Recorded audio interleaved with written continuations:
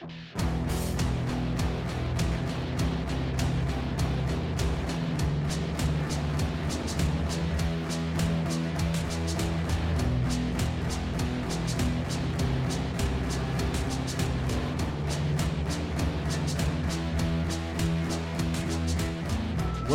to another episode of Full Metal RPG. I'm your host, Brendan. And I'm your host, Ben. And we're coming at you here sort of like time travelers because we are in the midst of our FMRPG Blitz where we're kind of trying to get caught up with our production schedule matching the timeline that we all live in. But we're not there yet. So this is us kind of interjecting our present selves into what we consider to be the past, which is also the present for our listeners. So the Blitz seems to be going well. We're getting some pretty good responses, right? Yeah, definitely. I think this is kind of like this will be a preview in a sense because we're going to turn this one out in the next week. So this will be what a weekly cast would sound like from us. Yeah, exactly. So we get a taste of that. You know, if you're liking the direction of the show, and we hope that you are, please stick with us. Today, we gather out of order because we have a very special guest coming to join us. Ben and I are very fortunate and very pleased to be joined by gaming development mastermind, John Wick. Yeah, I am really looking forward to this. I think I got a lot of questions, and I think it's going to be a fun discussion we have with him. You know, John, if I may call him that, is the developer behind 7th Sea, currently a Kickstarter. He's the developer behind Houses of the Blooded, which I currently have sitting right in front of me right now. Indeed. And another game called Wield, along with countless other articles and other smaller games. Or bigger games, L5R.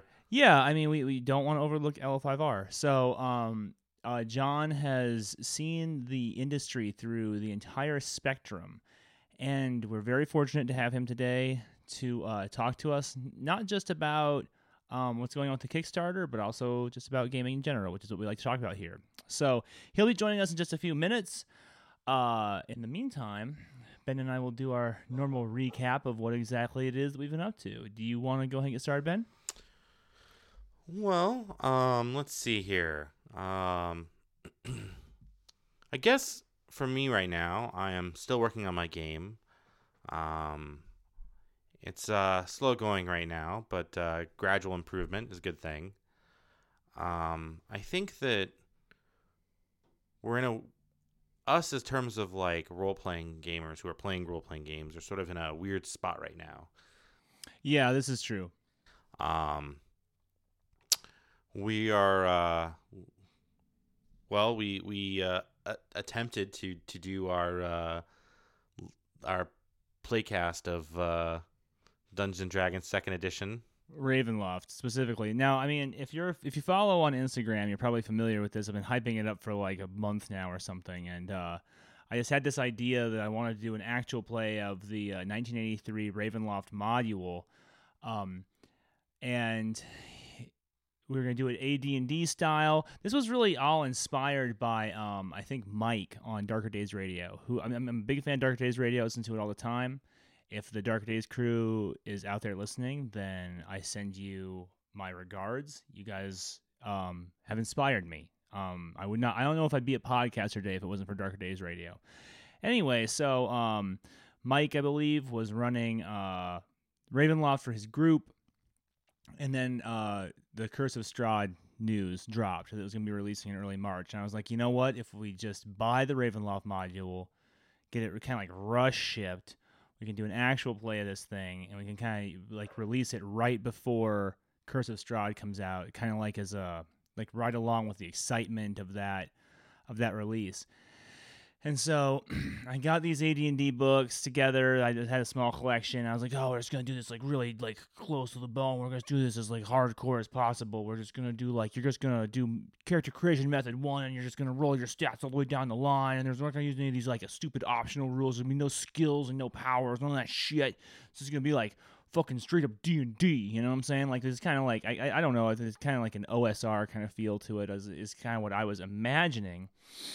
And in the lead up, there was definitely sort of a whimsy of youth that was surrounding the entire event, the proceedings. People definitely felt like, oh, we're kind of returning to a simpler time in role playing, and I thought that.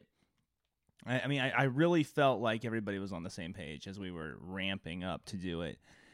And then, we all sat down, characters done, spells chosen, magic items distributed.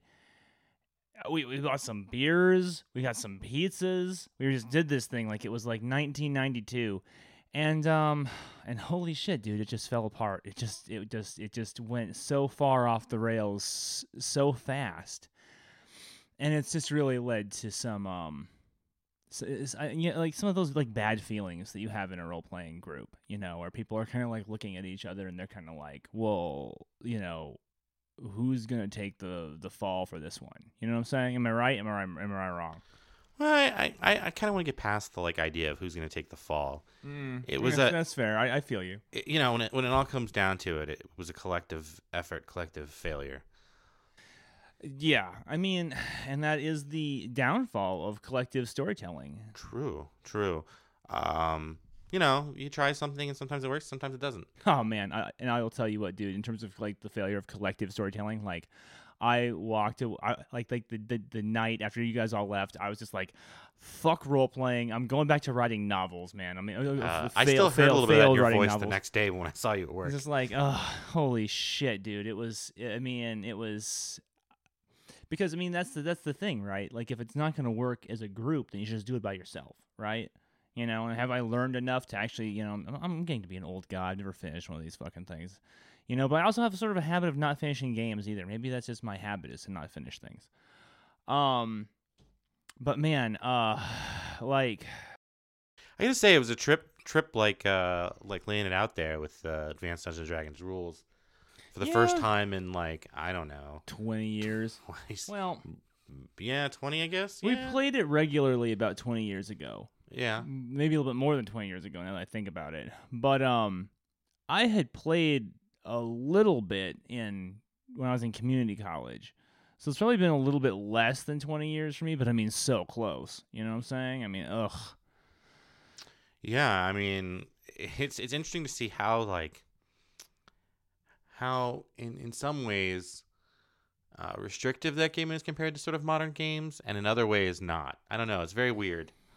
Yeah, it asks something different of you than your contemporary role-playing game style. And to be totally honest with you, as a dungeon master, there were some things about it that I was quite taken with. Not so much the math. Just the way that everything is math, the way that like you had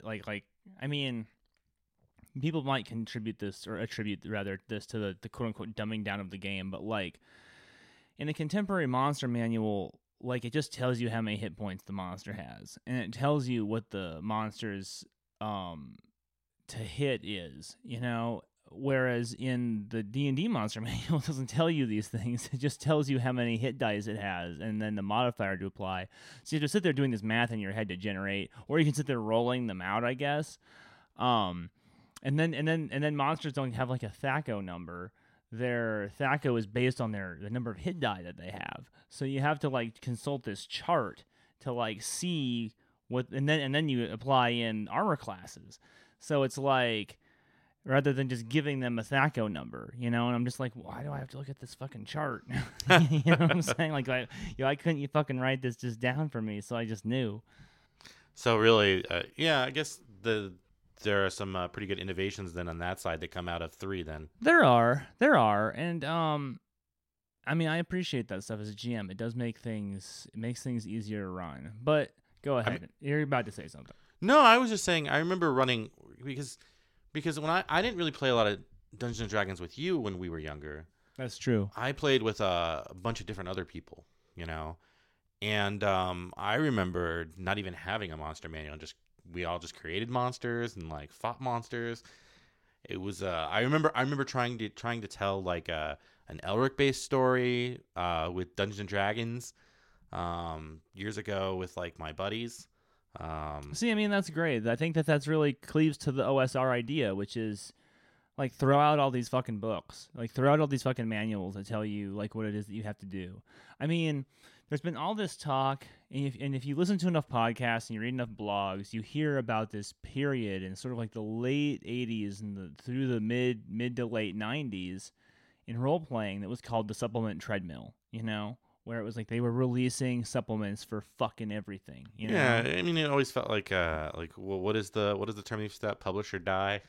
Yeah, and you know, as a avid collector, I just have one of these collector brains. Like I see things and I just want to collect them, you know? It never bothered me. I always really liked it.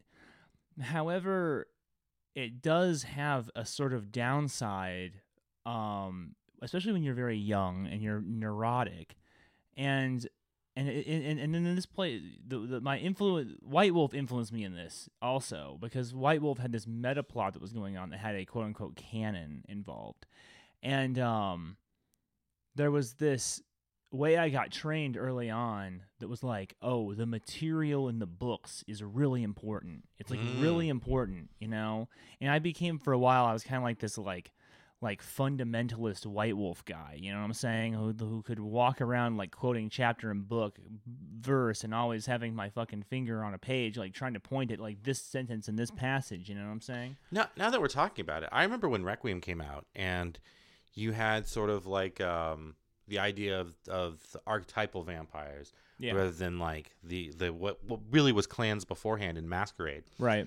And I remember being sort of disheartened when all the like bloodlines came out, because I was like, I was, for many reasons. Well, sure, not just because some of them were dumb and some of them were silly, Most of them, but the fact that like it sort of diluted the idea of what the idea of the archetypal vampires you were playing were, and I thought that was sort of like, in a lot of ways, made the game weaker. Yeah. I mean, well, you know, getting off topic, but you know, Requiem is a toolbox, and you take what works and you get rid of what doesn't. You know what I'm saying? Sure. So if bloodlines are diluting the game, then you get rid of them. But it was just that sort of idea, like you know, the stripped down idea that I thought was really sort of interesting at the fundamental level, which I think is applicable to this sort of talk about like what stripped down games were for. Yeah. So I mean, I always took what was in the source books really seriously. And I was always one of those guys who felt this pressure to have everything in the source books line up.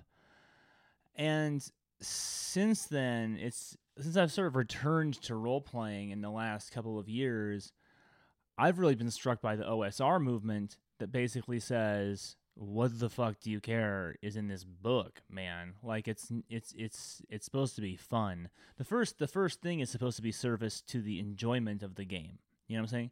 That's the first thing. And everything else comes after that. And it's sort of like a social contract that you have to develop with the players at your table as to what the definition of fun is going to be.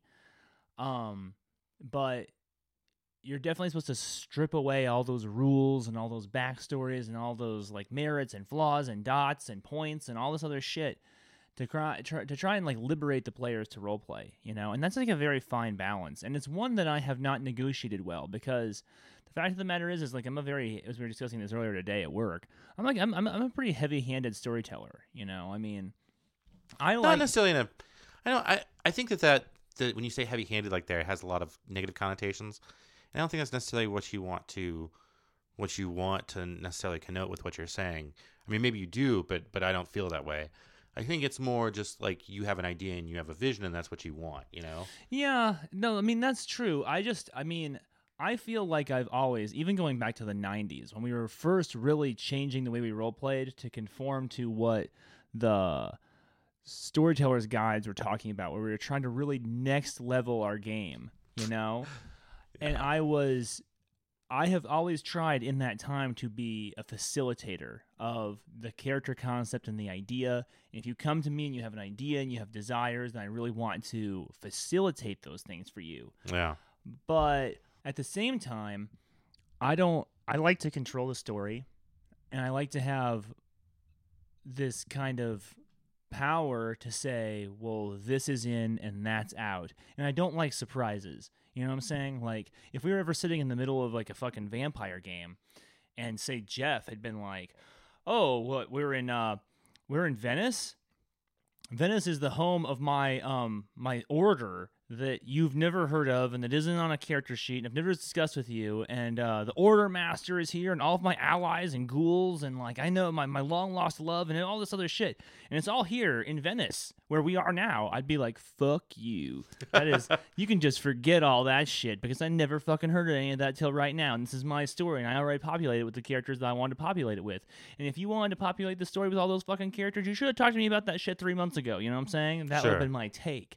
You know, and I'm kind of having to learn to let go a little bit to sort of embrace this OSR thing where it's kind of like a bit more dynamic, where people can be like, "Oh, well, we're in the woods. Like, I know the Witch of the Woods. I mean, I'm a ranger, so of course I know the Witch of the Woods that lives around here, right, Brendan?" You know, I'm like, "Oh, well, yeah, you know, that makes sense. Yeah, totally." And then I have to like make something up in my head really quick. And there's something fun about that too.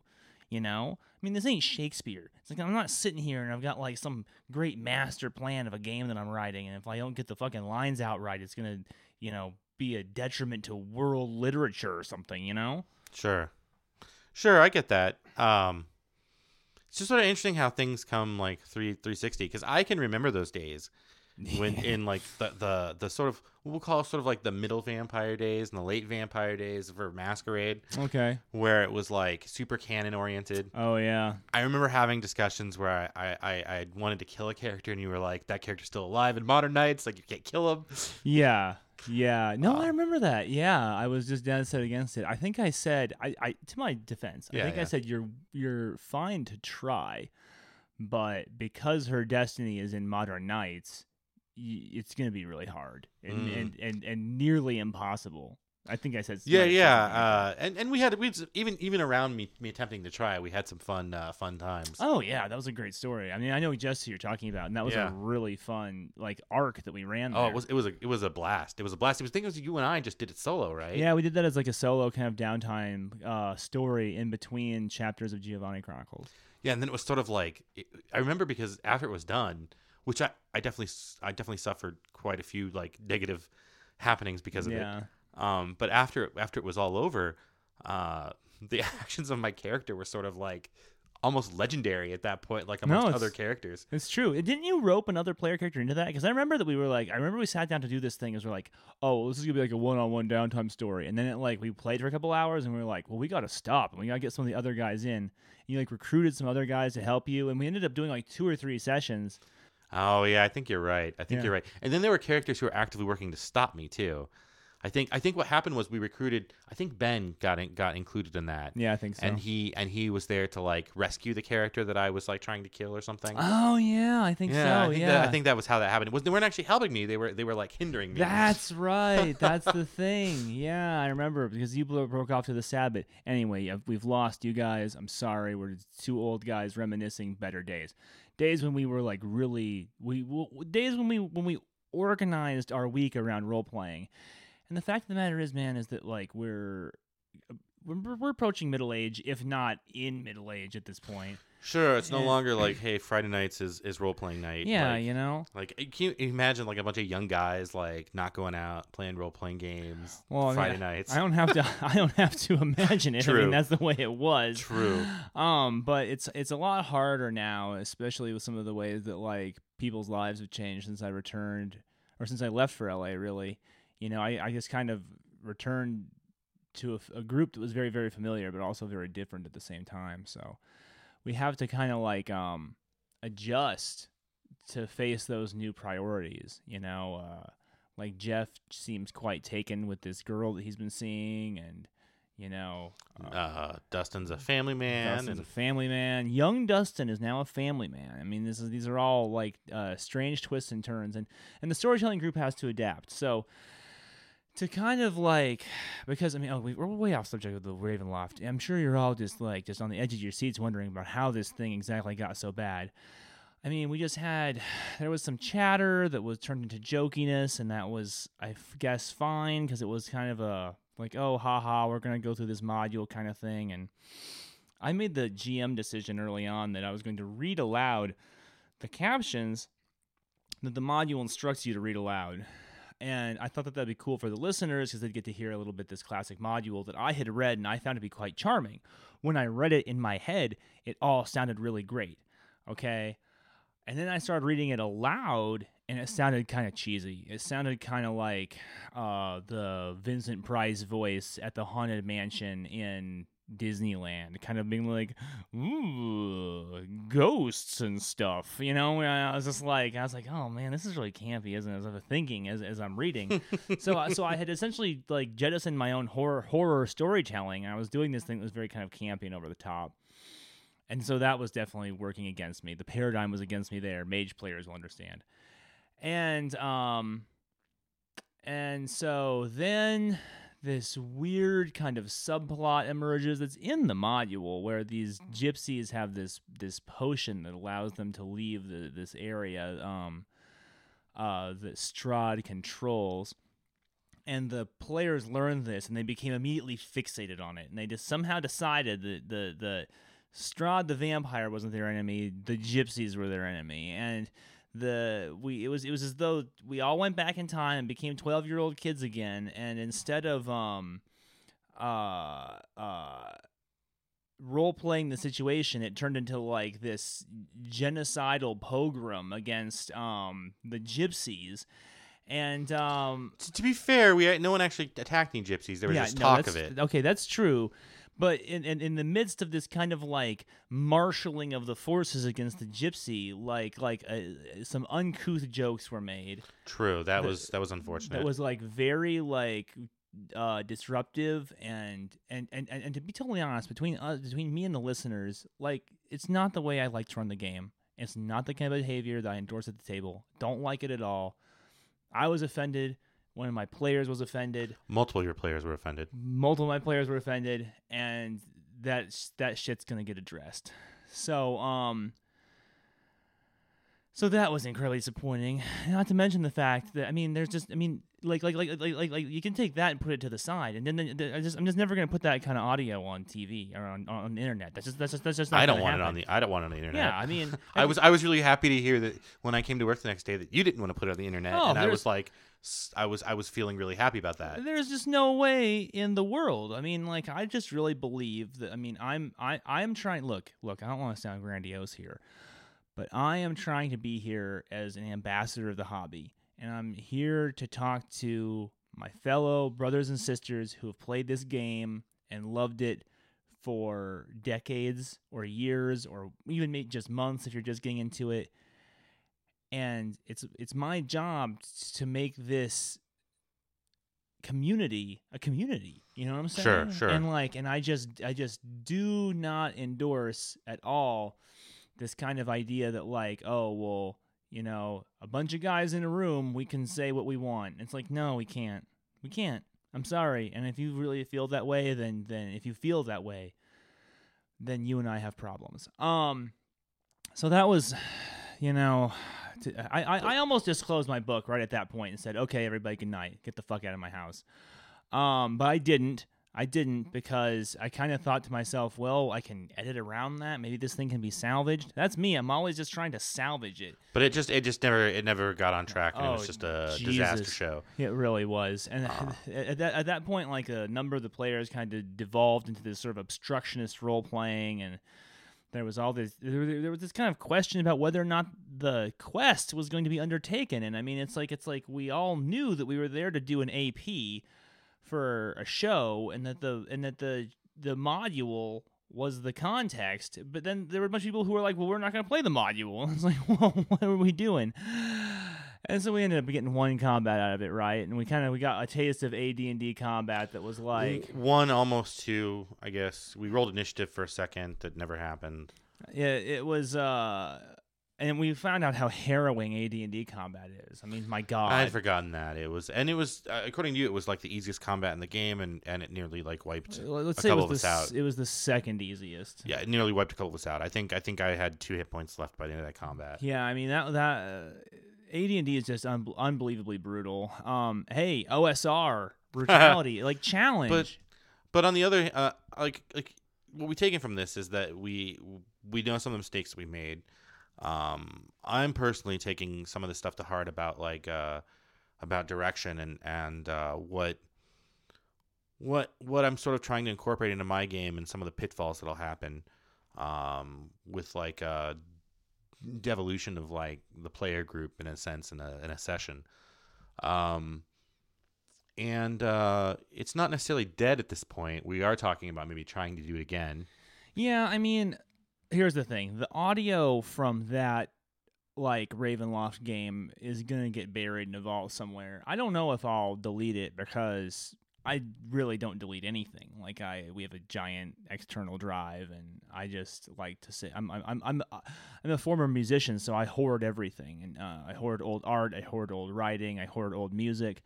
So we'll keep the audio around, and maybe someday release parts of it for like a joke or something. Yeah, like a Kickstarter special edition CD. You can like listen to the ultimate fail. But and it will be edited so that like people can listen to it without like crashing their cars. But is the project dead? I don't know. I'd like to give it another shot. And Adam Sink from the Shadowsworn Radio Hour has said that if we do it, he'd like to be involved, and he is a kick-ass role player. I'd love to have him at my table again. Ben still wants to give it another shot. And I know that there's some other people who would, but how we do it will have to be totally different. I was flipping through my books earlier today, and I'm thinking maybe Labyrinth Lord would be a good way to approach it. But if you have any ideas on this, if you have any suggestions, if you have any questions or comments, please send them in. Hit us up. We'd love to talk to you about the Spectacular Failure. Because as I was saying earlier to Ben today, you learn nothing, or at the very least, very little from success. The proving ground upon which a person changes and evolves and becomes dynamic is through failure.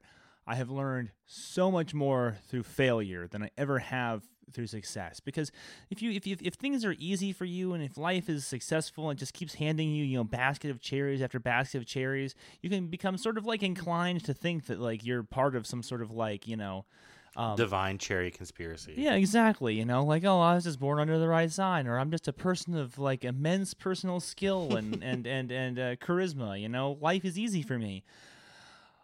But let's face it, man, that's just not the case. And failure is where you develop character. It's where you learn. And I think that even in my advanced age, I have lots to learn about role playing, and I learned some shit on Sunday, man. I definitely did as well. And we had some uncomfortable conversations with some people in the group, and I think that they've learned something as well. And so we're gonna take a minute, we're gonna regroup, and we're gonna have some more fun games. So, it's looking like the hour when our guest is about to arrive. So we'll leave it there, do a small break, and we'll see you in a few minutes with John Wick. Wonderful.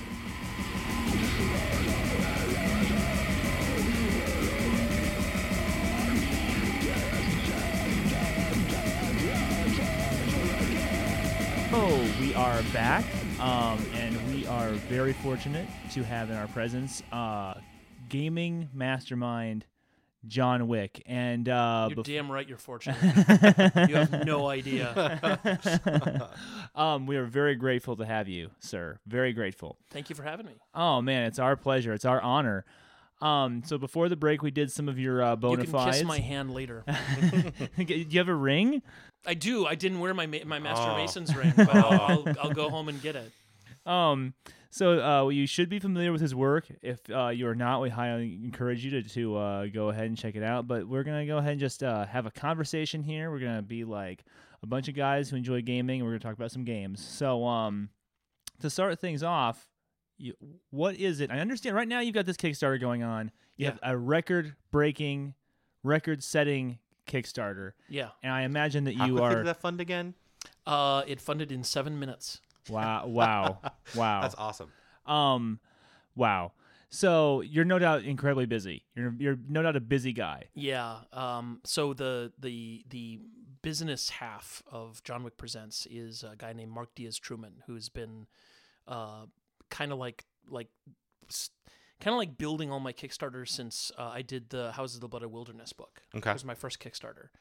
And he came to me at a convention, and he was like, look, you got to do Kickstarter. And I'm like, oh, I'm from Minnesota, and we don't talk about money. And it's kind of like, it kind of feels like e-begging, Yeah. you know? And he's like, no, it's not e-begging because they get something, right? Sure. You know, they get something from it, right? Absolutely. And I was like, okay, you know, and he built this thing. And I was like, sure, let's do it for the Houses of Blood Wilderness book. It's something that my friend Jess Heinig wrote. And Jess had just had a medical emergency thing that was really bad. He could have lost his leg out of it.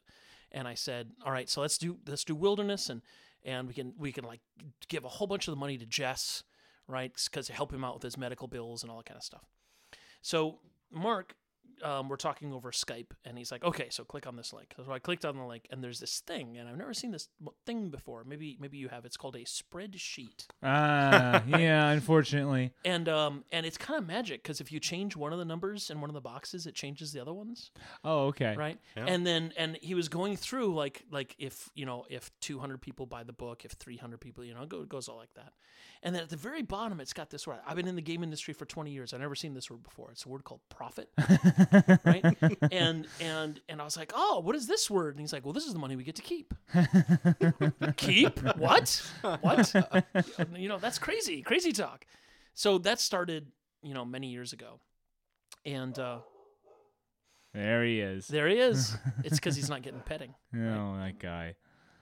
But that started many years ago, and Mark's been building my Kickstarters ever since. And, here we are with this insane one. Yeah, I was. Let's talk a little bit about 7th Sea. I don't know. I don't know how familiar all our listeners are with 7th Sea. But to be fair, I wasn't that familiar with it before I heard your.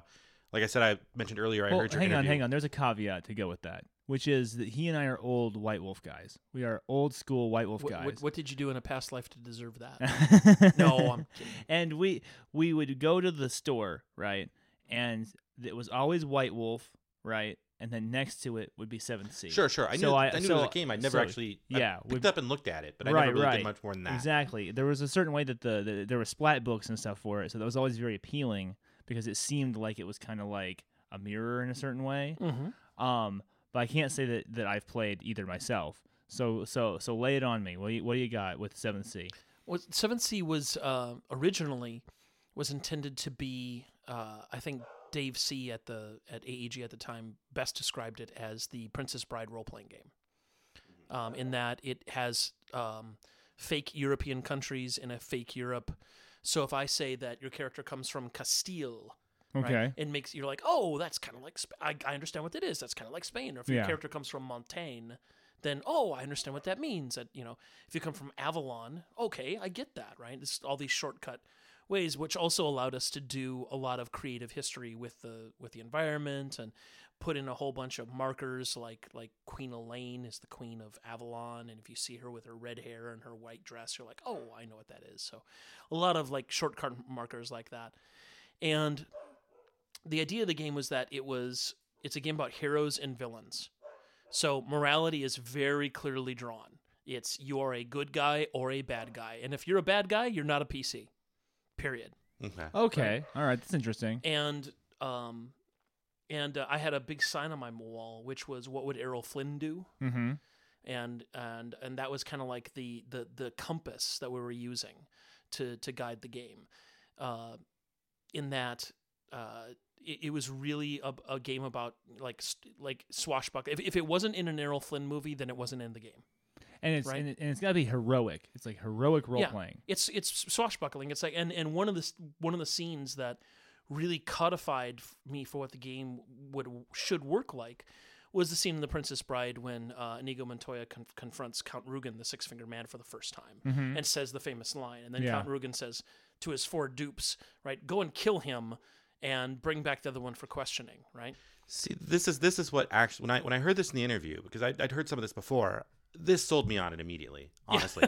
And because you continued and you talked, I think, a little bit about like a failure, and especially when it comes to when you want it to be like a heroic failure, even still like an amazing failure, and not just like your run-of-the-mill average roll the dice failure. No, and the way that works is that I wanted people, like, if you get charged by 4 guys, you dispatch them, right? And if you watch the scene, Inigo dispatches the 4 guys without breaking eye contact with Count Rugen. Yes. Right? He doesn't even look at them, right? Because that's not his goal.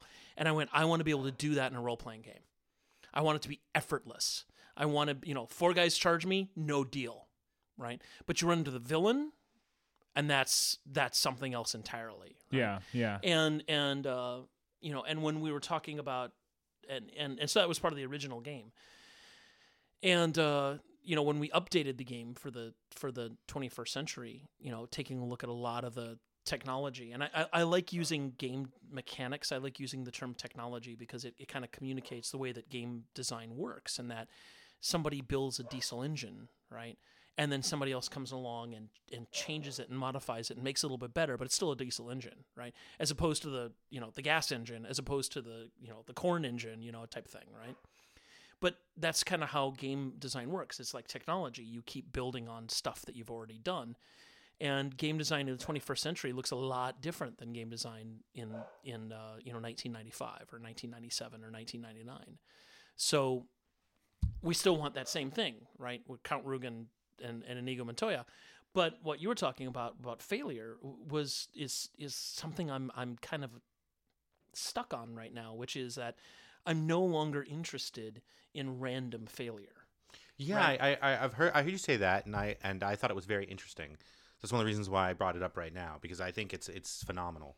Yeah, and it's in the new 7th Sea, there is failure in the new 7th Sea, but it's controlled by the players. And it's controlled by the GM as well. It's controlled by all the players in the game. Whereas if role-playing games are an attempt to be storytelling games, which not everyone agrees with. That is not a premise that everyone agrees with, right? Right, and that's true. I mean, on some level, I think that we're at a point in the gaming, world, the gaming community, where there's like a fault line being driven about whether or not games are about stories or not. But so go ahead, Yeah. Go ahead with your premise. Well, my friend Matt has a different premise, which is he's like, the story doesn't happen during the game. The story happens after the game. Okay. Right? When you remember what happened during the game. It's like, there is no story, and his argument is that there's no story during a football game, right? That's true. But, well, it's not true. Because there is a story, but you're watching it move forward, right? If you can't say that there's no story in a movie, the story is your experience of watching the movie. No, you can't say that there's no story in a book. But then the extension. When you say that like a movie is a piece of artifice and it has like a 3-act structure that has been sort of like imposed upon it by like an outside person, whereas a football game, like while it moves to a certain time by guided by rules and stuff like that, the outcomes inside of it are not predetermined, and that means that the recollection makes the story and not the act is the story. Yeah, and to a certain extent that's true. But then let's talk about role-playing games. Okay, go right? for it. Which is, we are telling a story, right? Okay. We have characters. We have a plot. We have plot twists. The GM is thinking of, okay, we have villains and we have heroes and we have antagonists and protagonists, which are different things. And we have all of these elements of story, but this isn't a story. It's like, that's so dismissive. It's so dismissive of what's actually happening, which is, we are making, role-playing games are the only literary medium. This is a Robin Laws quote. Role-playing games are the only literary medium where the author and the audience are the same person, right? Okay. Yeah. Where if you're watching a movie, you're not the author of the movie. If you're reading a Right. book, you're not the author of a book. But if you're playing a role-playing game, you are the author of what's going on in the game. You're the author of your character. You're the author of your character. I'm the GM. I'm kind of like the author of the NPCs and things, right?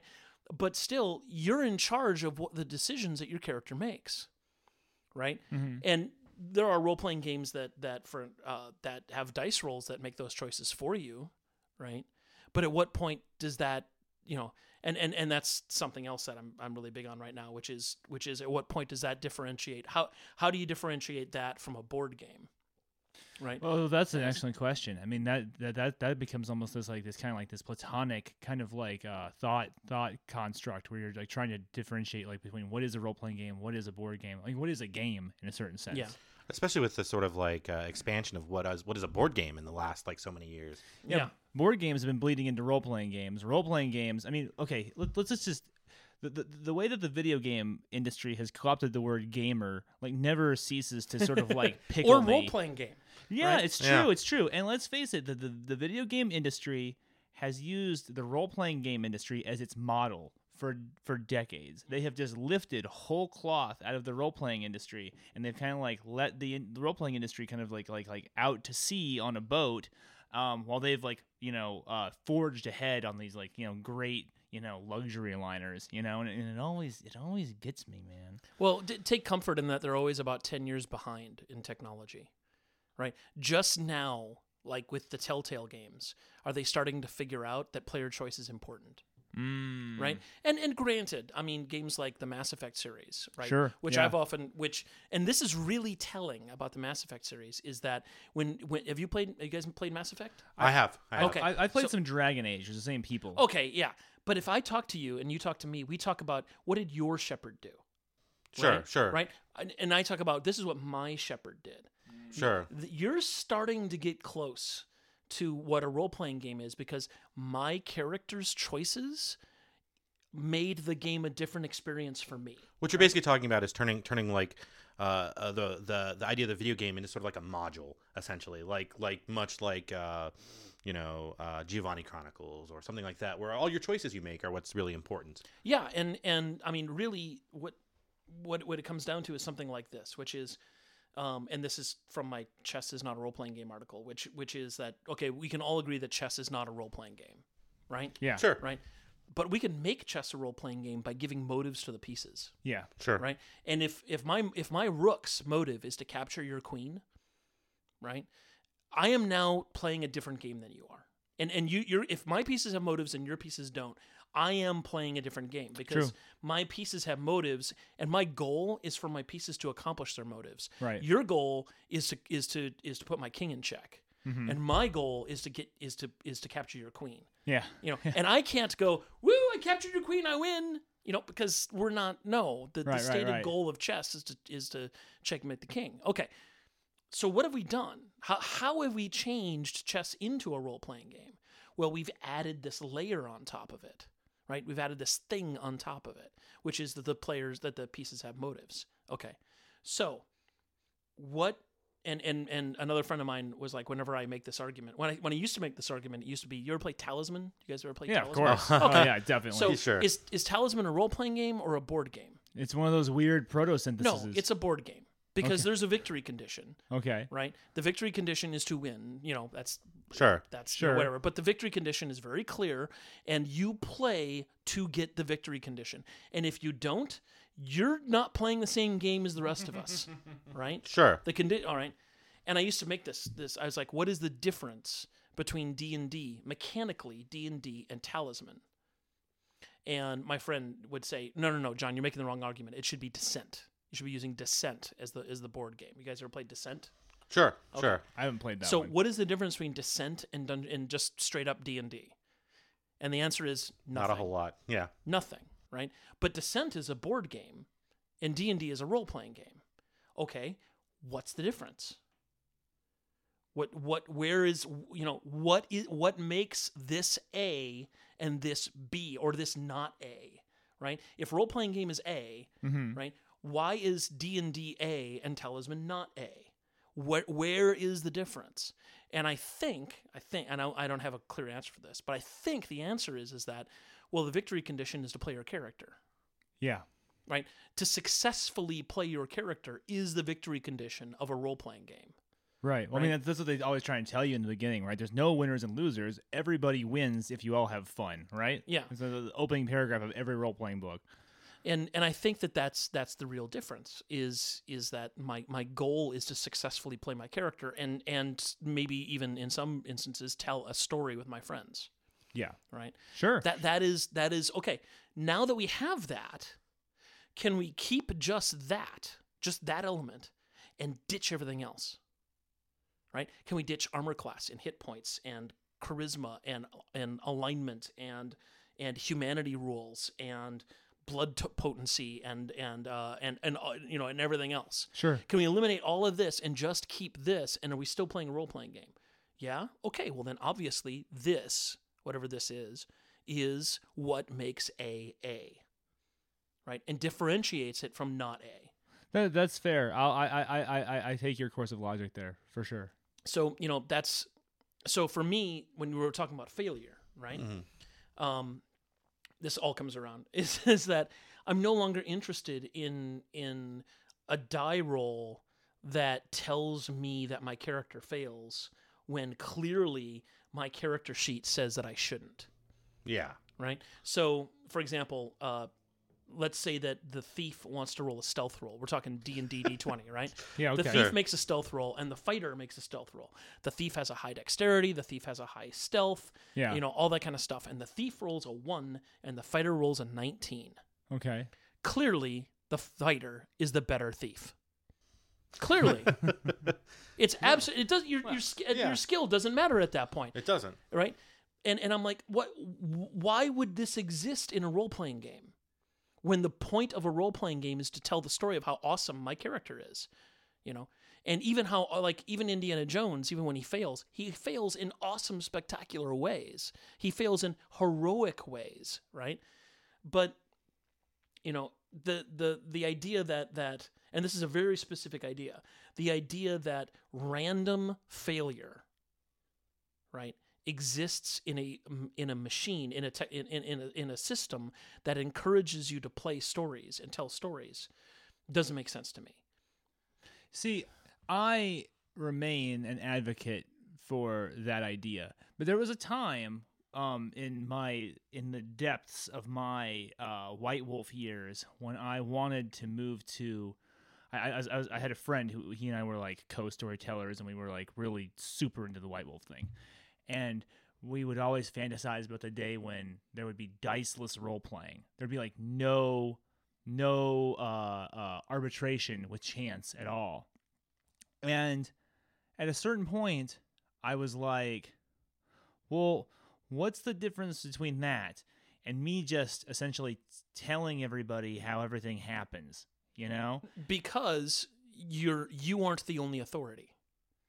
Right, I'm the authority too. He's the authority, and then you need a because it's a storytelling game. Right, you need a mechanism to determine who has the authority.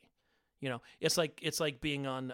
It's like Lord of the Flies. Who has the conch? Okay, I have the conch. I can talk. Right. And as long as I have the conch, what I say is true. And somebody else says, okay, well, I'm going to invoke a mechanic, and now I have the conch. This is in Houses of the Blooded, isn't it? Kinda. Because I've played Houses of the Blooded, and I remember something like this, like a token that gets passed. Well, what it is that in Houses you roll dice, because in Houses dice, this is the thing that trips most people up, and I stole it from the guy I dedicated the book to, Jared Sorensen, which is dice do not determine success or failure. Mm-hmm. Okay, dice determine who gets to say what happens. So if you do something that you have a lot of dice in, right? If you're a swordsman, you're like, I'm going to roll, 8 dice, right? You're rolling a lot of dice. If you roll 10 or higher, you get to say what happens. Mm-hmm. Whether you succeed or fail, you get to narrate the outcome of that.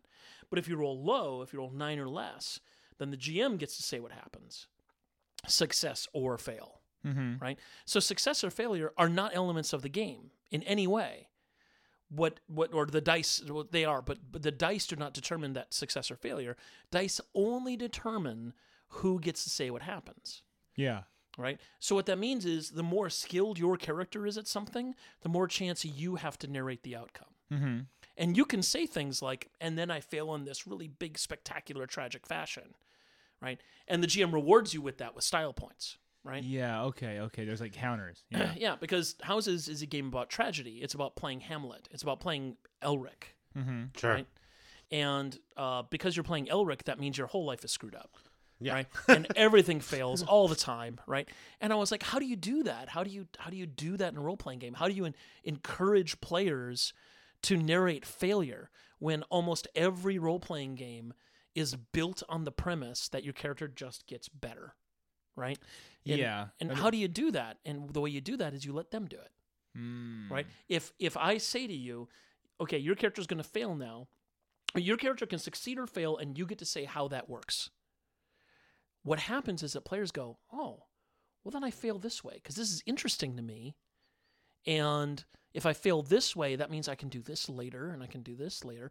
And so because players have failure in their hands, they become really accepting of the idea that their character fails because they're controlling it. I mean, this is just what you're talking about is like so radically different from the 1980s sort of like notion of like the punitive DM who exists in opposition to the players, and there's like kind of like these sort of like antagonistic and wrathful sort of like omnipresent being. You guys are all fighting the Tarrasque tonight. The toys with the players' lives. You know what I'm saying? I mean, so I guess are you familiar with the OSR movement that's going on now? Yeah. And so what how do you feel about the OSR movement? I mean, it's people that are making the kind of game that they want to play. Okay. And there's nothing wrong with that, right? There's you walk into Baskin Robbins, there's 31 flavors of ice cream. Sure. Right? And just because I like mint chocolate chip doesn't mean that you can't like Rocky Road. Right? That's just silly, right? And if people want to play a game that is completely opposite of everything that I just said, right? They want to play a game where failure is a real option, where their characters can die because of a bad die roll, where, and all those things. I'm not going to tell them that they're not having fun or they're having fun the wrong way or anything like that. I'm just going to say that is not the kind of game I want to play. And conversely, the game that I want to play isn't wrong either. Right. When I say things like, I don't like Dungeons and Dragons, and I don't, although I think 5th edition is a real, like potent step forward. I think D&D 5th edition is absolutely my favorite edition of the game. I still have, like, old things about it that I don't like the fact that armor class hit points and saving throws are all the same 3 mechanics for the same thing, right? But still, in that game, in 5th edition D&D, you get rewarded for playing your character. Hey, it's a role-playing game. Right? Yeah, I thought that was one of the big innovations in 5 as well, that like all of a sudden it seemed for the first time in like 30 years that the developers were like, oh yeah, by the way, you might also have this character and you're going to want to do something with it.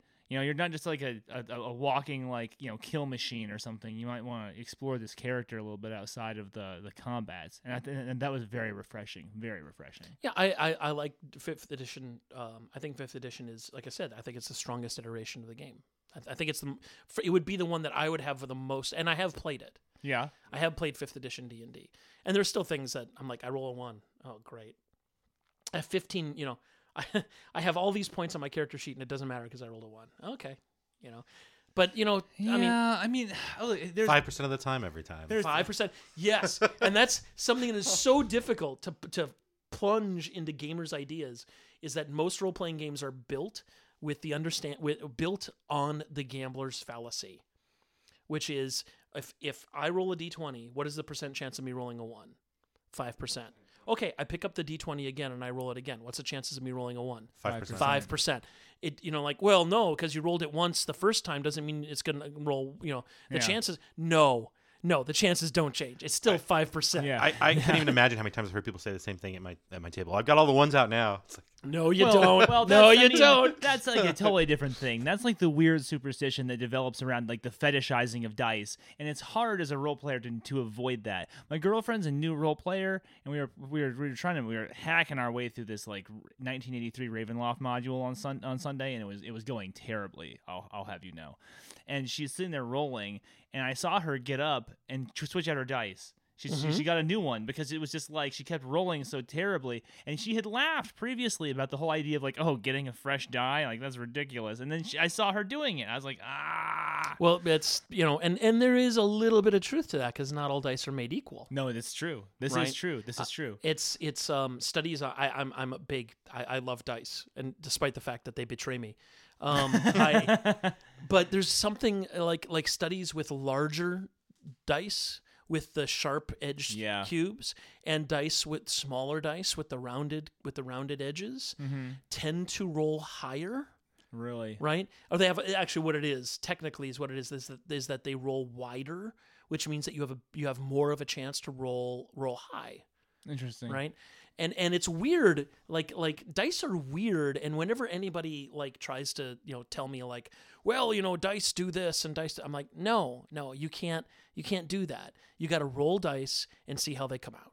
Yeah. Because there's a lot of stuff going on with and it's dice are not mathematical, as much as people want to tell me.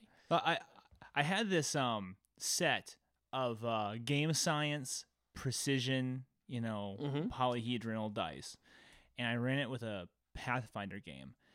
And I don't know why I did that. I was like, oh, I want this to be very fair, right? I was like, I want this to be very fair. And I didn't make any of the players roll these dice, which I should have made those fuckers be rolling them too. If it was going to be fair, it should be fair for everybody.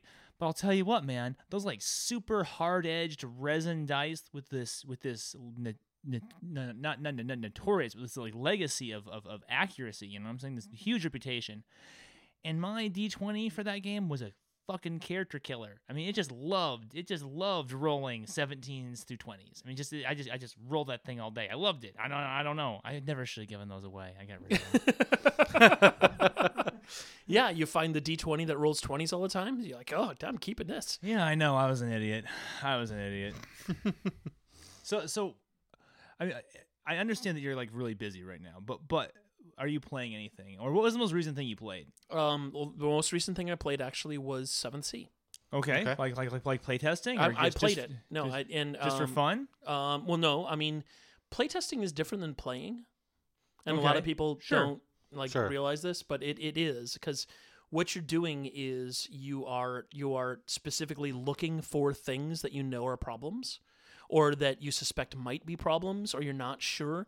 Like, for example, like we have a mechanic in the game right now that we're just going to be, we're updating the quick start that we released, the PDF quick start for 7th Sea 2nd edition. And we changed a few of the rules. And one of the things we're adding the fact that dice can explode, which means you guys are White Wolf players, Sure, so you know sure. what that means.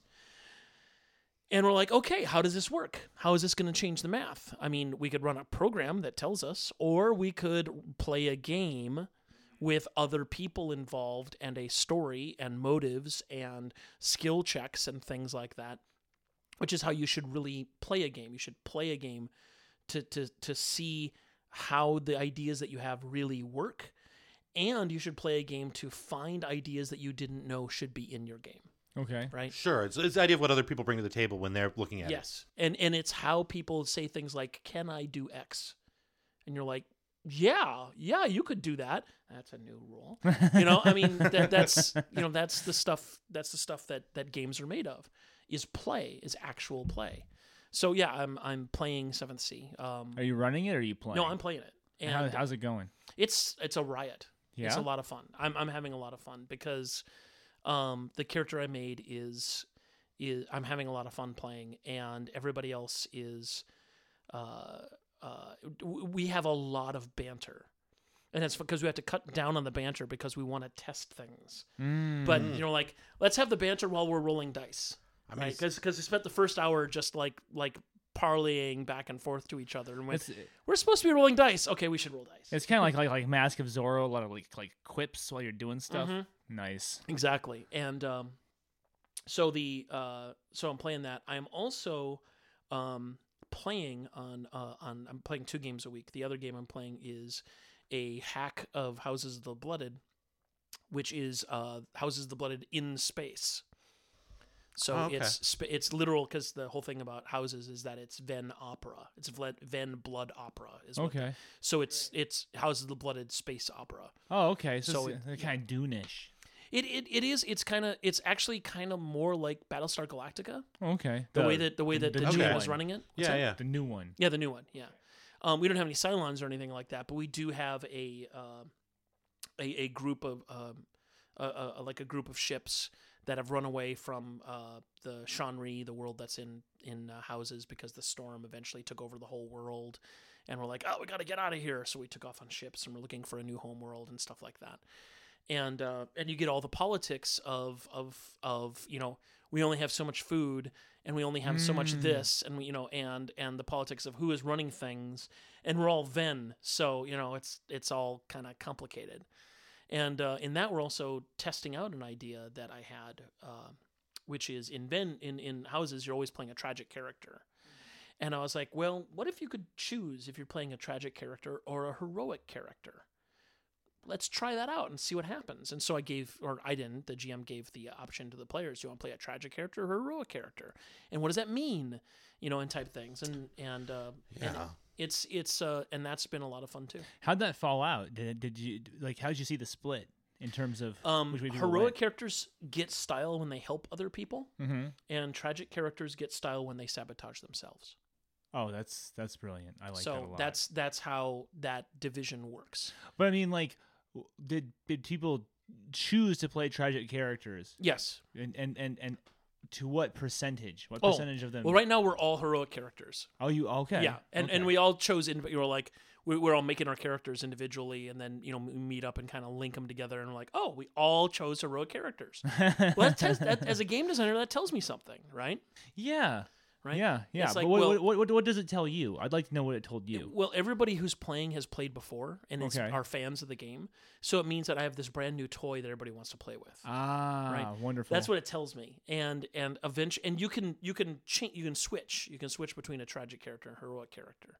So You mean two different characters, or your character becomes your character becomes a tragic character, but Okay. you have to. I like that. But you have to do something, right, to do it. You have to have. There's a specific way to do it, right? So, but right now we're all heroic characters. I mean, one of us may switch to a tragic character, but we'll see. Yeah, I think what attracted me so much to House of the Blooded was the idea of playing the tragic character to begin with. Yeah. I think back to we talked about it before. My favorite game that I ever played of Werewolf involved the fact that I betrayed someone, and it was super tragic for me, and I felt really bad about it. And to me, that's what struck me when I was reading House of the Blooded. I thought it was something that I could sort of generate that same sort of experience. Yeah, and I like that element of the original Werewolf that we screwed up. Yeah. Right. And it's like, well, does the game support that after that fact, right? We screwed up. What next? And it doesn't really, because most of the mechanics are combat mechanics. And it's like, okay, it's a fighting game that it was designed to be a fighting game. Yes. But where does it?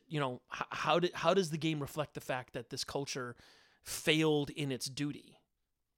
It doesn't really show up anywhere, right? It's true. It's kind of like, and this is actually an element of game design that I also picked up from Jared, which is the idea of Jared's 3 questions, game design questions, which is, what is your game about? How does your game do that?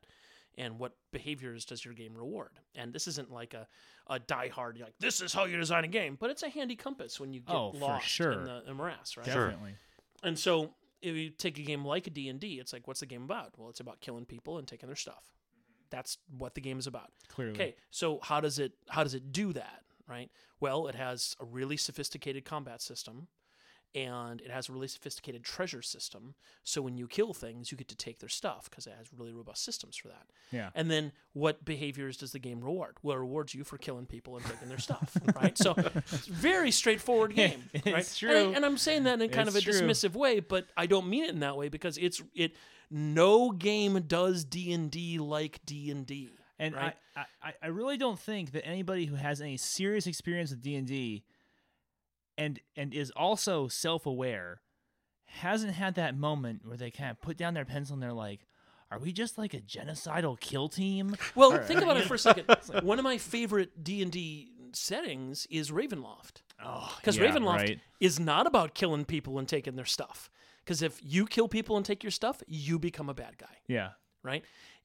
Ravenloft, you have to play Ravenloft differently than you play normal D&D. Because if you play it like normal D&D, congratulations, you're a dreadlord. Have fun. You're an NPC, and now I can give It's true. Right? So Ravenloft is really interesting in that it's D&D, but it's not. It's kind of like this other game that you play with the same kind of mechanics, but there's other stuff involved in it, right? Mm-hmm. So let's apply the same idea to a game like Vampire, Right? Sure. Which is, what is Vampire about? It's about the fact that you're no longer a human and you're a predator. You're no longer a hunter-gatherer and you're a predator, and you have to deal with other predators in a social way. Okay. Right? That's what Vampire is about. Okay, how does it do that? It gives you superpowers. Yeah. Yeah. Okay, there's a humanity mechanic, but nobody uses it. Well, Right? Their developers actually found a way to circumvent it, so you don't have to use it. Yes, and then there's that. And then finally, what behaviors is a game reward? It rewards you for cannibalizing other player characters. Right? Yep. So, there's that. And Yep. my buddy Sheldon and I, and I say this, I should say this, that Vampire was an incredibly important game, influential game to me when it first came out, because I was like, wow, look at this. It's sexy. It's a game about sex, right? Sure. It's totally a game about sex. I remember being a teenager and seeing those books, on the shelf. It was way different. you Yeah, know? it was a completely different experience, and it turned the idea of character class on its head, right? Yeah. It's like, yeah. I'm not a fighter, I'm a bruja. Yeah. And that means something completely different than being a fighter, right? Yeah. Exactly. And all of these things, and the system was written in such a way that gave the GM a whole bunch of latitude to improvise. Incredibly influential game on me, right? Sure. But but at the same time, we can look at it and say, and it really failed in a lot of different ways, but still incredibly. I think it was one of the best games in that was out at the time. Really influenced me a lot. Sure. But then there was me and Sheldon, my buddy Sheldon, who's like a legit actor in Hollywood and a legit musician as opposed to me. I'm not that. And Sheldon and I were coming back from a Vampire LARP, and we were really disappointed. We were like, we're not having fun. Why are we not? We've been coming to this game for a year, and we're not having fun. What do we, why is the game not working? Right? We have these 11 to 22 page backstories for our characters, that nobody knows about, and all this stuff. And suddenly we realized, oh, wait a minute. We're playing the wrong game. We're playing a tabletop game at a LARP. Right? And so we reevaluated, and I took Jared's questions, and I reevaluated a Vampire LARP, and I was like, okay, what is this game about? Becoming Prince. Mm-hmm. That's what a Vampire LARP is about. Yeah. If you are playing any other game, you are playing the wrong game. You are in the wrong game. If you're not in this game to be Prince, it's kind of like being the WWE. If you're not here to be world champion, you're not here, right? So it's about becoming Prince. How does a game do that? It gives you superpowers. Okay, now we're on the same goal. Okay, what behaviors does the game reward? It rewards you for cannibalizing the other PCs. There we go. Yeah. Now Vampire works. Yeah. Because all you had to do was change that first question. What is the game about? It's about becoming Prince. And once you got that, you're cooking with gas. I would my only contention there would be, I would expand that to say it's about amassing as much power as you possibly can. Yeah. You know, I mean, if you don't want to be Prince, then fine. As long as you're the most powerful guy, or as long as a bunch of people think you're the most powerful guy, then you're probably all right. Yeah. And if you're the guy who's, standing behind every single prince, right? The prince gets killed, and then the new prince is like, you're my new guy. Yeah. Great. Then you're winning the game, right? Yeah, exactly. But that's every LARP that I've ever been in, where it's like, quickly, how much power can we amass as fast as we can? I have a friend in LA. His name is James Steele, for whom the Steele family is named in Houses of the Blooded, who is the best vampire player I have ever played with. Just hands down, the best vampire game.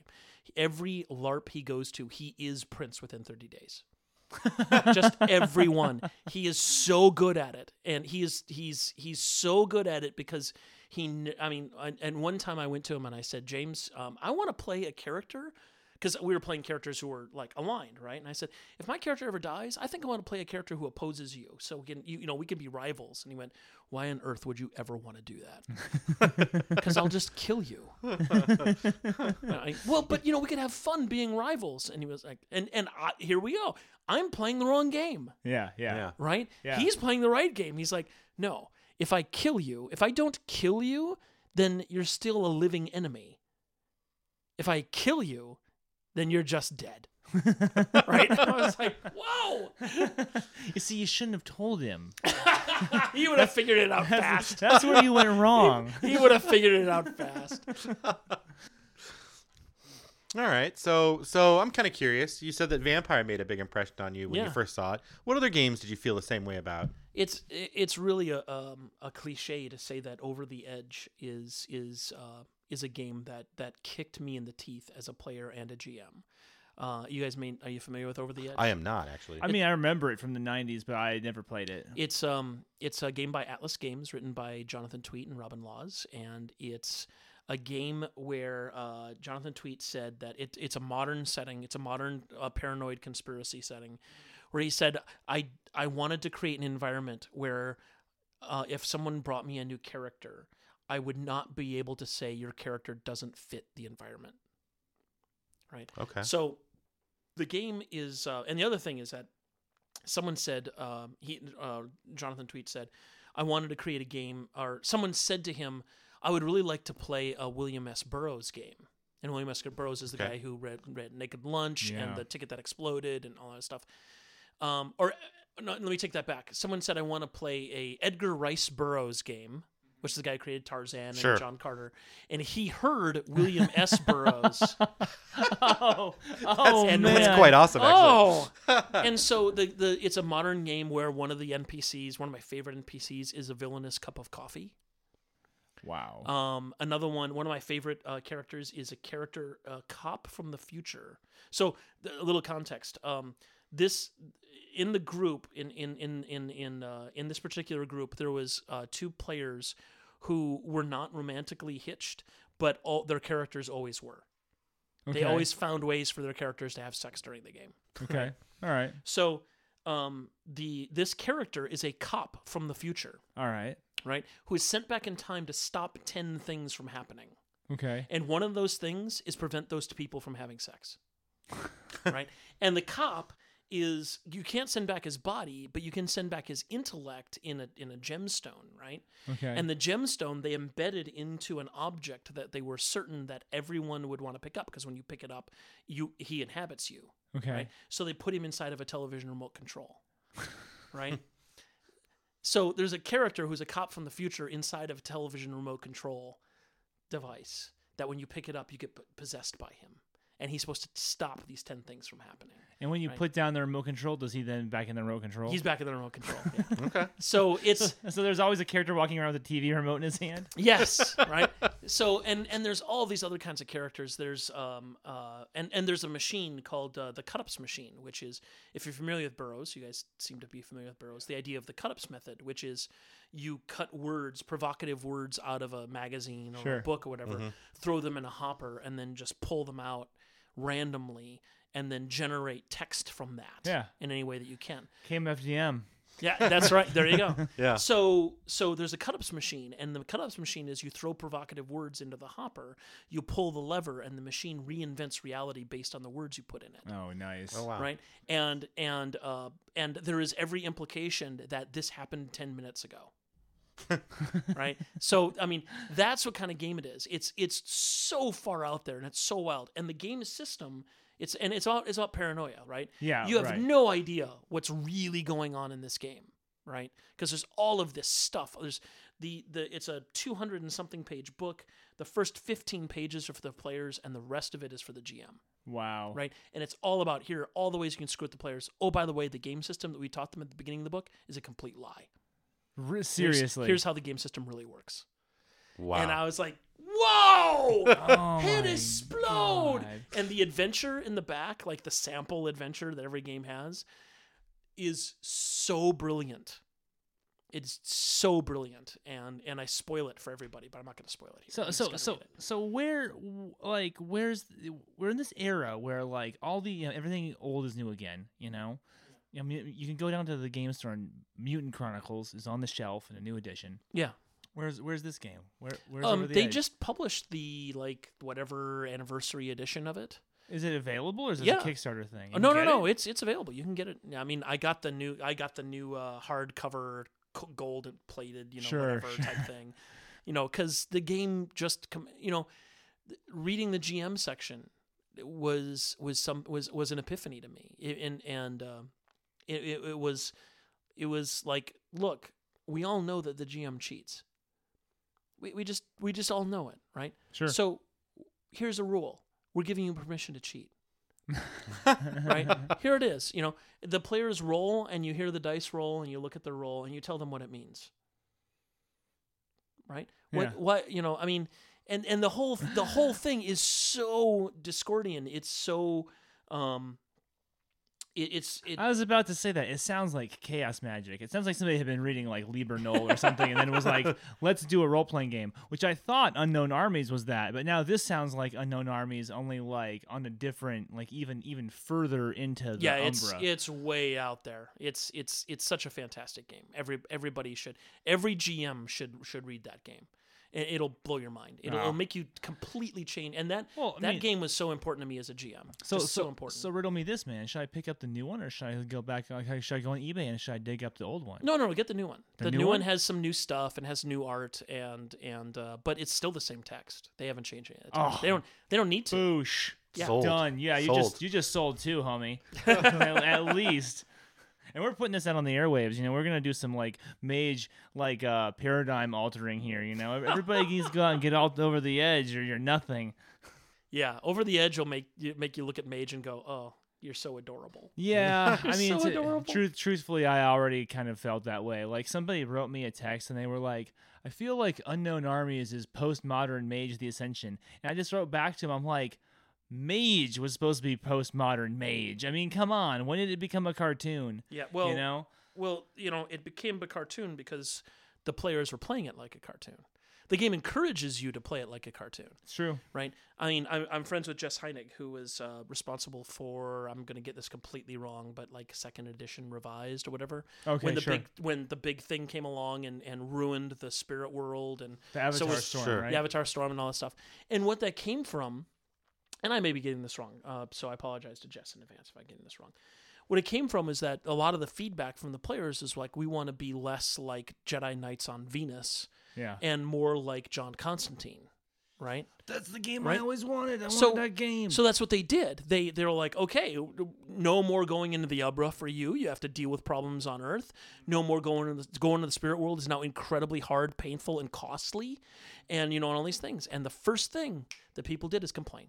Well, yeah. They're like, why did you do this? Yeah. Because you told us to.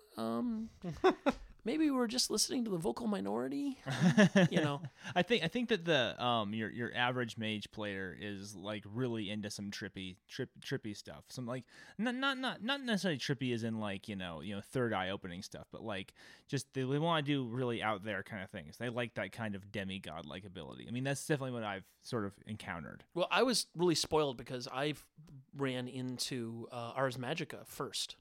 Ah, yes. And so because I ran into Ars Magica first, and because of that, I really love. I still to this day think that Ars Magica has one of the best, if not the best, magic system in gaming. It's so fantastic. The White Wolf one or the no, the original Lion Rampart one. Oh, and the one that's being the one that we were looking at on the shelf, I think at Bookman's the other day. No, that's wasn't that one? Well, isn't that one White Wolf one? It's gone. Well, maybe it was. There was a White Wolf did a version of it. Yeah. But that's the one I'm familiar with. I also bought the Atlas one because Yes. Atlas did a version, and I just found it very it was very dry read. It is a very dry read, but the fact that the magic system is so gorgeous and so simple, right? Your left hand is what you are doing, and your right hand is what you're doing it to, right? So. And then there are techniques, which is create, alter, control, destroy, and perceive, right over here in your left hand. And then over your right hand is air, water, fire, animal, mind, and all that other stuff. So you can do things like, I create fire. Okay, great. What does that mean, right? What is and you can create fire, and I can create fire, Totally different ways. in totally different ways, Yeah. right? And then it's like I perdo mentum. I destroy mind. I erase memories out of your head. Right, or I mean, the fact that the system at one point is so incredibly flexible, and at the other point is so limited, is so restricted, right? It's this perfect balance of the fact that and the give that in all fantasy literature, wizards are the most powerful characters. That's just, I mean, if you want to put points to Gandalf and Frodo, come on. Yeah. Come on, okay? Yeah, I mean, really, like, name any character, and then Gandalf. And then Gandalf, right? Yeah. Or any character and Sauron, Right. right? Because Gandalf and Sauron are the same thing, right? Right. So, I mean, not really, but they are. So, I mean, Ars Magica took that idea that wizards are the most powerful characters. So let's make them the most powerful characters. And who are Sure. the least powerful characters? Fighters. Fighter dudes. Fighter dudes. Now, the thing that I loved about that the most is the idea of is the idea of grogs. So the way that you make characters in Ars Magica is that the three of us and the GM, Yeah. right, get together, and you're going to make a wizard, and you're going to make a companion who is like a specially gifted person, but not Sure. a wizard, and a grog. And a grog is someone who like the cook or the stable master or somebody else. And then you're going to make a wizard and a companion and a grog. I'm going to make a wizard and a companion and a grog. And bang, we now have a community of people. Some sort of like retainer type character. Yeah, somebody who's, but a kind of grog you can make is what's called a custos, which is a bodyguard. It's the guy who stands between the wizard and harm, right? So he's kind of like the Secret Service guy, right? And there is something about the Secret Service guy that is my favorite character to play, right? Everybody's got their favorite kind of character to play, right? I like, there's that line from The West Wing, which is when Josh is talking about, I have all these problems in dealing with government, but there's a guy in the Secret Service whose job is to be between the president and the bullet, and he doesn't wear protective thing because it'll slow him down. Like, I can't complain about my job, right? And that idea of there is a guy whose job is to not go after the gun, is not to go after the shooter, but to get between the president and the bullet. That's his job, right? How sexy is that? That is awesome, Yeah. right? Yeah. So the Custos, that is the Custos's job, is right. He's a fighter with a really big honking shield, and his job is to walk around with the Magus, and when the Magus gets in trouble, he gets in front of him, right? That's the character I want to play, and that character is in that game. Like, Nice. here he is! He's in this game! I get to play him! Oh! Right?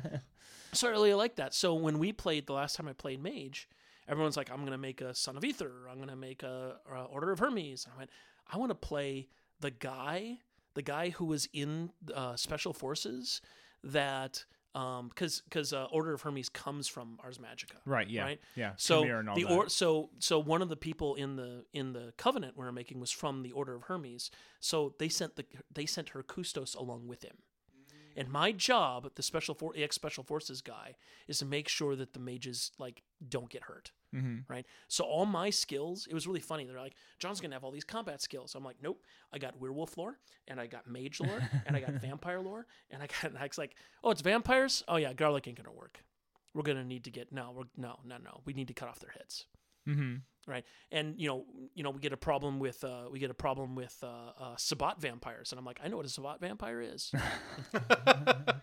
That's right? good. And throwing That is fire good. at them ain't gonna help. Yeah. Right, so that was the character that I wanted to play. Yeah. Right, so I had all of these lores, and then I had a couple weapon skills, Sure.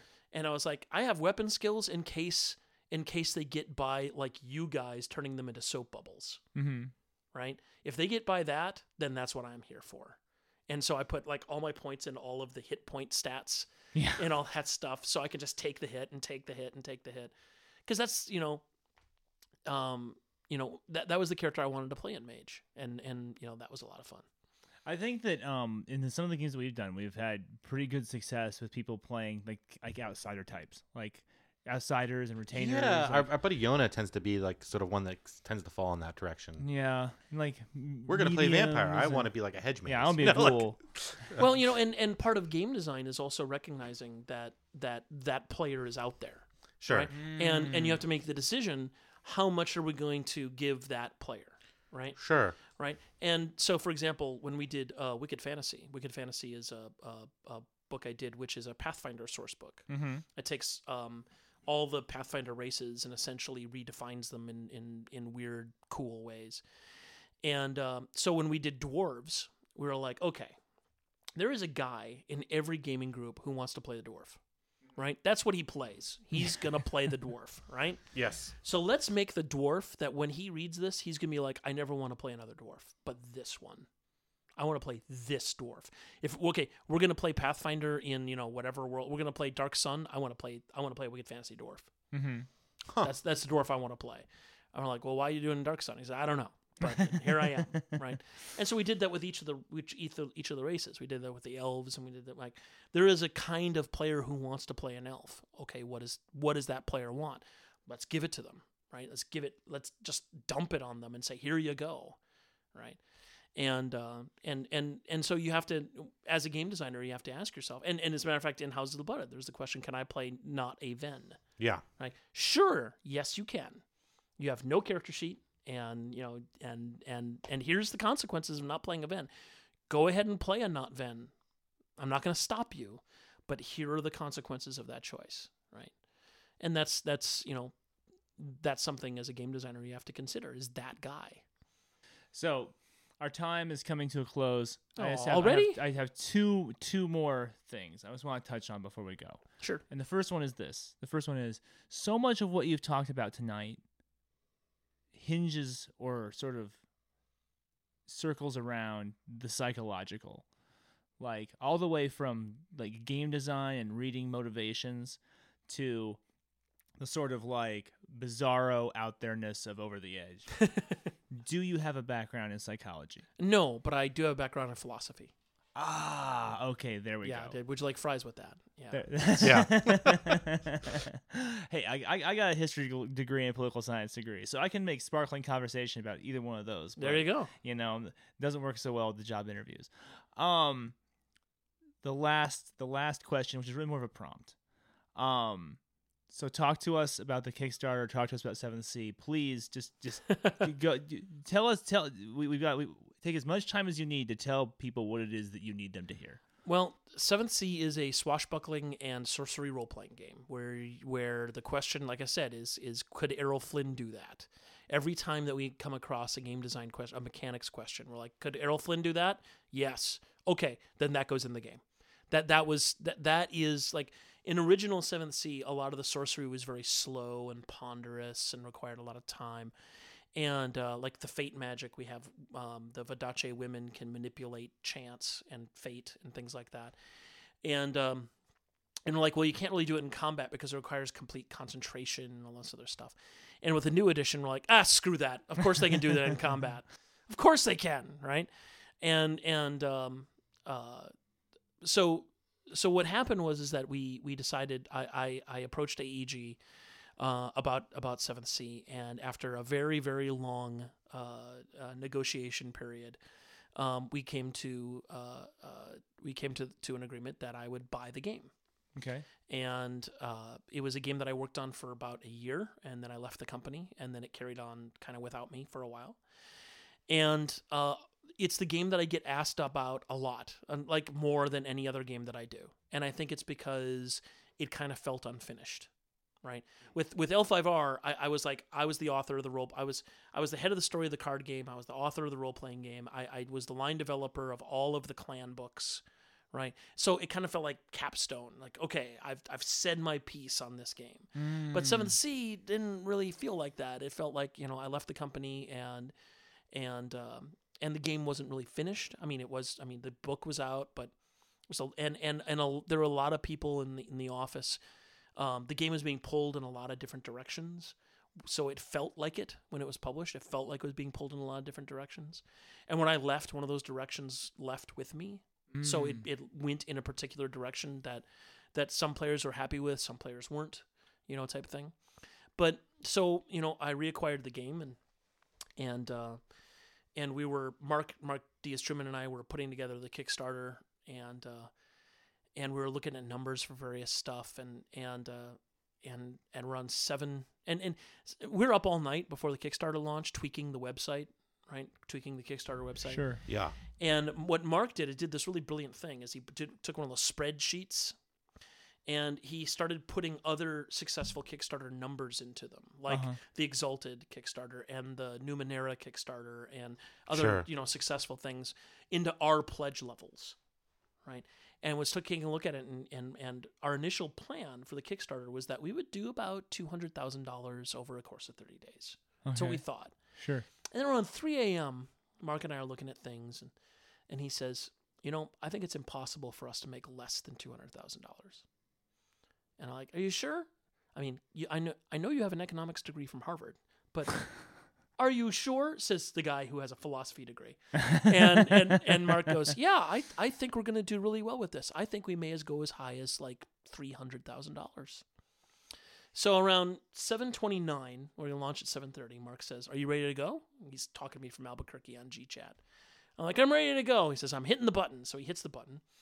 And I get up and I walk over to the fridge and I get a Coke. And I come back and I look at the screen. And I got I have these glasses on, which aren't my reading glasses. And I'm looking at the screen and it says $5,000. I'm like, that's not right. So I put my reading glasses on and now it says 6. And I'm like, what's going? And by the time I said what's going, it went to 8. And I jumped over to the other window and I said, Mark, what's going on? He said, get on Skype right now.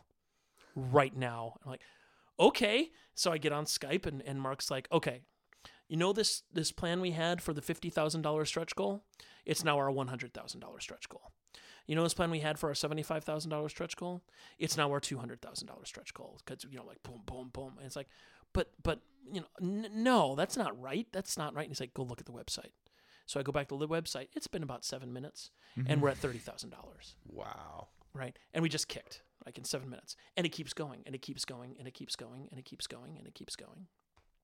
And the first day we did $300,000. Right? And I think that the Kickstarter success is based on a lot of different things. One, it's Mark, because Mark knows how to put these things together. He's really, really damn smart, and the key to success is surrounding yourself with people who are smarter than you, right? So there's that. There's the fact that 7th Sea fans have been waiting for it for 10 years.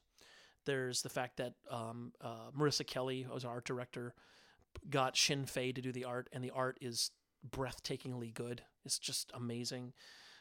There's also the fact that... So I don't want to forget anybody. But, we did the quick start with, and the guys who are working on the system are Mike Curry and Rob Justice, and we put together a new game system for 7th Sea that feels like it's what the first edition was trying to be, right? Which is fast, elastic, you can take out 5 guys with 1 die roll, all that kind of stuff.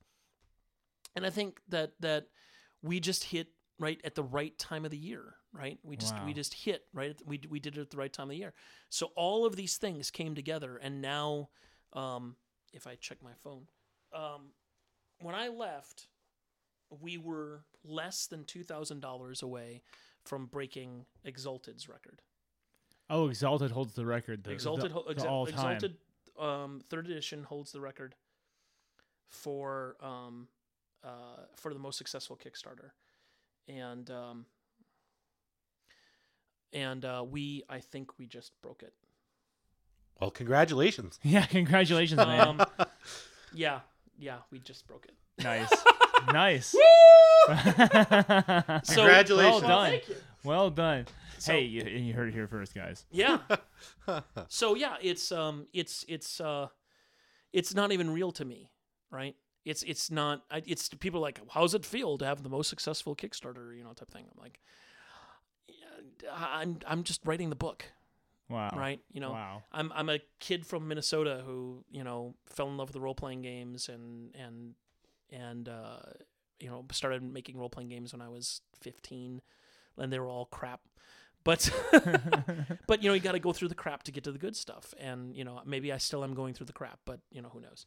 But here we are, and now we're doing this thing, and I'm like, my folks call me up, and they're like, John, my mom has her laptop set up in front of the kitchen so she can watch the number go up. Wow. Right, and when your mom has that, right, that makes your heart go pitter-patter. You're successful now. Yeah, now I'm successful. Yeah. Right.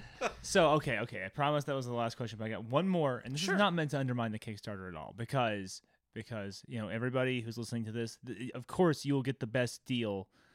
If you go back to the Kickstarters always give you the best deal. But this is my next question. Last one, I promise. will this be available in stores at some point? Yes, we have a retailer level, and we're talking to distribution right now about carrying the book because I want as many people to have it as possible. Wonderful. So yeah. Well, So- I will own a copy soon. So Yeah. And if you're a future person and you're listening to this and you're like, oh, this is way back in 2016 and we're listening to this really old podcast, 7th Sea is out. You can purchase it at the store. Yeah, let me make one really quick pitch, which is Go. our $40 level is kind of like my indie cred level, right? Because after I left AEG, I kind of became, people tell me I'm like the Neil Young of indie game design. I'm like, and I'm like, I don't know what that means, but okay. It's really funny. I'm in this weird place because all the indie guys are like, oh, that's John. He's the mainstream guy. And then I go to cons and I get introduced as John, the king of indie role-playing games. I'm like, what? What the hell? And here's another really quick story.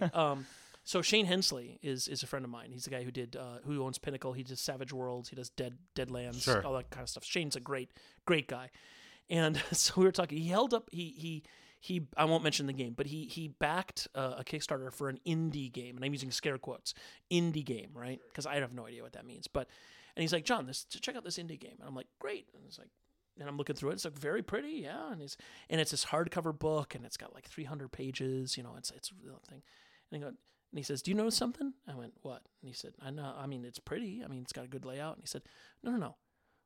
Look harder. And I'm like looking, and I'm like, what do you want me to look for, Shane? He's like, it's all rules, right?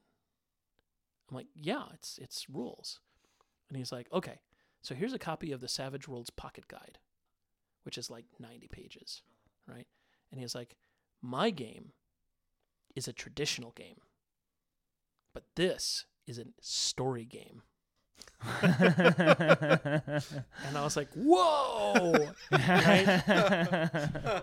So and I tell that story a lot because I think it really, there's a whole indie thing, like what's indie? Yeah. I'm like, the most successful indie game designer is Steve Jackson, right? Okay. But he's not an indie designer.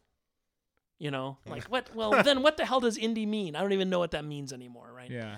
But so yeah, I get this weird thing where I'm kind of like I'm an indie guy, I'm not an indie guy. But the $40 pledge level is kind of like my indie cred level, where you drop $40 and what you get is you get every PDF of the first edition of the game, which is 50 PDFs, right? So you get every PDF of the first edition of the game, Not too shabby. and not too shabby, and you get every PDF that we do, a PDF of everything that we do with this Kickstarter, which is right now 9 source books, the deck of heroes and the deck of villains, all of the maps, the map of Thea, the map of Ifri, the map of the Crescent Empire, the map of the New World. We're going to be doing a map of another nation that I can't talk about yet. And so for $40 and you're into PDFs, you want everything on your tablet, you get like over $500, maybe $600 worth of PDFs for the $40 pledge. That is a deal that cannot be stopped right there. It's one of the reasons that I think it's one of those other reasons that the Kickstarter is so successful, because you look at that and you're like, I'm getting $600 worth of PDFs for $40 pledge, right? So and again, that's kind of like my when there was a time on my website where every game that I did you could get for $5. So, like, I have a game called Cat, which is about playing house cats who protect their owners from monsters they can't see. Mm-hmm. It's a game for families and for grown-ups and stuff. It's a little 38, 62-page book. $5. You want the PDF, it's $5. If you want the PDF for Wicked Fantasy, that's a 300-page full-color hardbound book. Mm-hmm. $5. Right?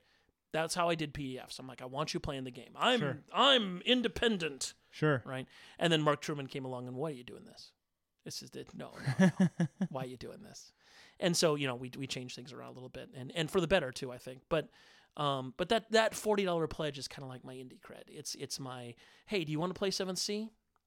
You want to play it for cheaper than buying the book, and you get all of this stuff. Here you go. Here's $40. Well, we thank you for that, my friend. We thank you for that. I personally am a sucker for a good PDF deal. I know I've bought a couple of years, so on drive-through. Yay! Yay. Drive-through is awesome. Yeah. No, I mean, it's a good service. It's a good service for sure. Well, I guess that about wraps it up. I think so. It's been a pleasure. Indeed. Thank you so much for a wonderful evening. I mean, I think we're going to be really excited to hear these things. Yay! Thank you very much, and thank you all for listening. Everyone have a great night.